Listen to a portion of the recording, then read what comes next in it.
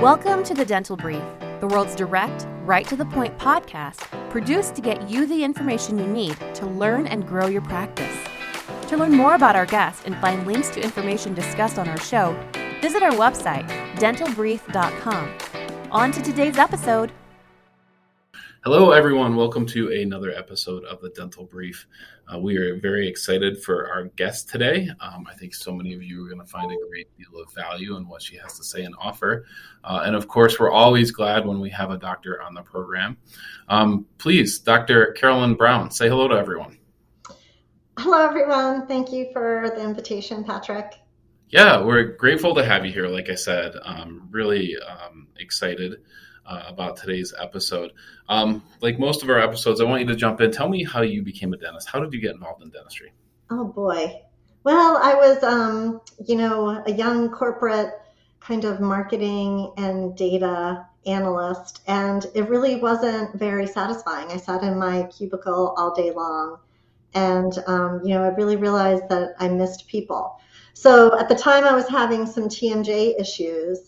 And also at work, I had gone through some like Myers-Briggs personality tests because I was moved into this very small group that reported directly to the CEO of this, Fortune 50 company. And my Myers-Briggs personality test came back with things like professor, dentist, like something that offered, some, business savviness, but also some ability to be independent. And it kind of kept chipping away at me. I made the switch and left corporate America to go back to dental school. That's awesome. That's a fantastic story. I love hearing how and why people got there. Yours is certainly more unique than what we typically hear. So you're a practicing dentist, right, for a period of time, and then you started to make some changes in your career. Kind of tell us a little bit about your journey from coming out of dental school to where you're at now. Yeah, I worked in public health dentistry for a long time, but started writing grants. And in doing that, I did a lot of speaking around the country at all kinds of different meetings, medical meetings, and then started, working with new technology and new kind of pharmaceutical types of applications. So I had my third child and really decided that I wanted to, try consulting and sort of, marry my interest in innovation with my experiences in running and building a really huge, FQHC practice. So that's kind of, my third child really was the spark, and it's just been a really exciting road ever since. Yeah, that sounds fantastic. And, so let's jump right tell us what you're doing now. Yeah, so now I am the co-founder and chief strategic officer for a company called Different Kind. And Different Kind is, a different kind of dental software. We are basically looking to bolster the provider with patient empowerment and really be able to do that in a way that will eventually impact the payer and the provider and the patient relationship. So that sounds kind of complicated, but it's really actually already happening in the medical world. And we're trying to just get out there early and really empower patients and providers.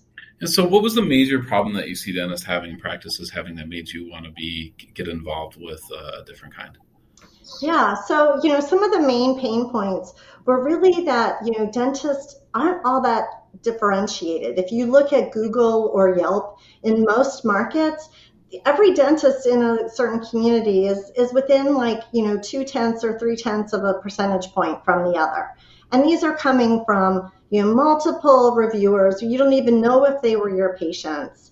And it's really hard if somebody gives you a negative review to actually sort of, negate that or show that you've improved and made changes to your overall score. So I don't want to say we're coming in to really challenge net promoter scores, but we're really trying to do this in an evidence-based way that we think will lead to more transparency, to more trust with your patients, and to really speak for the providers, in the face of provider and payer relationships.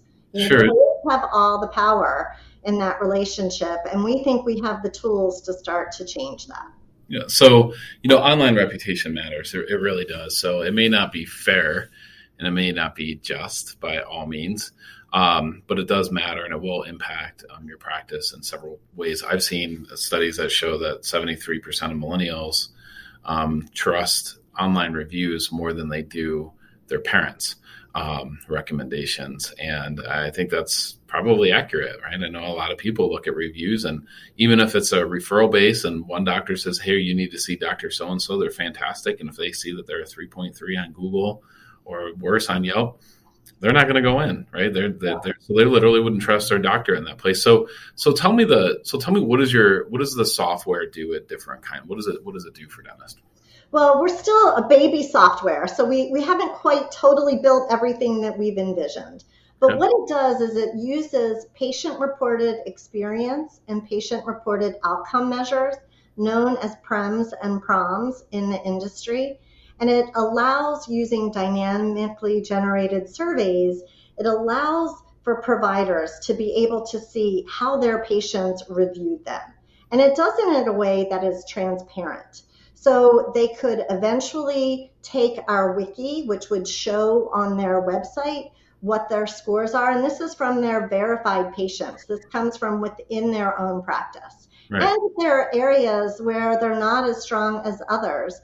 We also have ways and platforms in which they can either use some continuing dental education training or be able to make some of their own internal changes so that very quickly the feedback is updated in their scores and they're not really penalized forever for, let's say, their front desk staff was out for a week or two with COVID, so no one was really answering the phones. Right. So if that was an area that all of a sudden they saw a huge dip, they wouldn't be, penalized for forever. So we're really trying to take this as a quality improvement tool that promotes, agile staffing, agile workplaces, so that, everyone can get on board quickly and really represent the type of practice that you've built to the world and be a nice soft intermediary between you and your patient so that you can hear their collective voices. And you could also do some,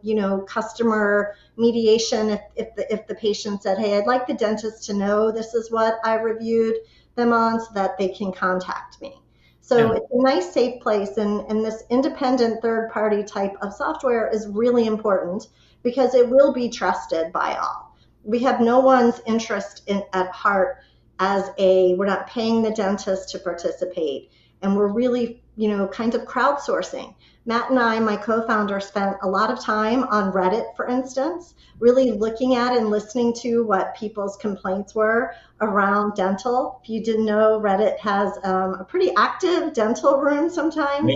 Yeah. And, have really started to think about how can we give people voices, but in a way that is really constructive to providers, but also celebrates providers and their teams. We know that healthcare is hard.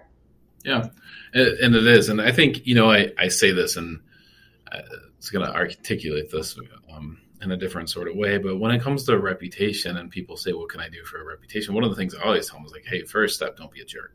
Like that's, that's really the first step in it. And while there is some truth to that, there's also truth that some dentists have negative reviews that they actually deserve. Right, that they actually deserve, but they look at them and go, hey, no, this patient is the jerk, right? This patient was wrong. But when you see these and you kind of see, multiple reviews kind of stating the same type of sentiment, especially that's not your typical negative review, I think that is something that dentists should certainly look at and want to improve. So let me ask you this question, and it's going to be a little tricky. I think that there's a good amount of dentists who don't actually want to, and this is not just dentists, this is everyone on the planet who doesn't want real feedback, who doesn't want to know the truth about what their customers think about them and what their customers think about them and what their friends think about them. How do you get over that? I mean, that's a real thing, don't you think? I'm not 100% sure if it's a real thing because, most dental practices really want to be, just even, building out a dental operatory is $60,000 to $80,000. So Mm-hmm. Dentists have, when they have, or even corporations, when they've invested in a workspace It's a lot of time and money just to open the doors. And they do really care, I think, about their community reputation, because their patient base is what, really fuels their growth and their stability throughout their practice lifetime. I think that there is the real opportunity, particularly as we're looking at value-based care. So I'm one of the only, dentists in the country that's really been working on value-based care from a design benefit for payers over the last 6 to 8 years. I'm the only dentist who did a certificate program in value-based care from Dartmouth School of Medicine. I've worked with everything from ACOs to payers to some provider groups. And what we see coming is, some changes in the dental benefit industry, whether you believe it's fully towards value-based care or not. And I think this is really where we are kind of laser focused. We have, all types of AI coming to reading dental x-rays and in the claims adjudication process. And on one hand, that might speed up the adjudication process. But really, most of those companies are working with some of the companies that specialize in fraud, waste, and abuse review. And we know that some of the insurance companies are starting some of their own star ratings on providers. So who's really speaking up for the provider in this situation? So our tools are already some of the surveys that are used by the federal government to set rates for hospitals. So our plan is to come in and work with dentists for dentists, because both Matt and I are dentists, to be able to advocate for those higher fee schedules, to be able to differentiate when it comes to incentives, to be able to show not only their patients, but the insurers and the large employers in their area that they really are a different kind of dentist, and that they're not perfect, but that they understand the need to continually improve. Yeah, that makes a ton of sense. So in your travels and your experience and what you're doing now, what's a couple of things what are some low-hanging fruit that dentists can do to improve what their customers and their patients think about them today? What are a couple of things that are often overmissed that's like, hey, work on this? I think there's sort of a natural, there's a natural piece of discord between patients and dentists. Dentists see new patients on their schedule and they think, oh, great, how much money can I bring in with this new patient? And patients think, oh, how can I go to the dentist and spend as little as possible? So I think that, some of the things that we see that are regulatory actions that have been taken and put into place around simplified billing, around the 21st Century Cures Act, these are both federal regulations that are coming into play that really promote more kind of transparency in the dollars pieces. And it's calling to task dental payers as well in that transparency piece, so that it's a little less of sticker shock, and it will hopefully lead to, matching the right dentist with the right patient and continuing to build that trust. Because I do think that it's a place where sometimes trust fails between a new patient and a new dentist. Sure. Yeah, that makes a lot of sense. So website is differentkind.com. That's a fantastic domain name and business name. I love that. I want to encourage our audience to go there and check it out. And if they want to talk to you, or they want more information about what you do, what's the best way for them to get in touch with you? So you could reach out at hello@differentkind, or to me personally at Carolyn @differentkind.com. And, we'd be more than thrilled to have this conversation. Yeah, fascinating. I'd love to have you come back on and talk about this in more depth, Dr. Brown. Thank you so much for being here. Thank you so much, Patrick. Thank you for joining us on today's episode. Did you know you can weigh in on today's topic on Facebook?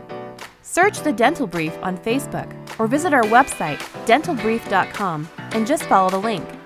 We look forward to having you join us again on another episode of The Dental Brief.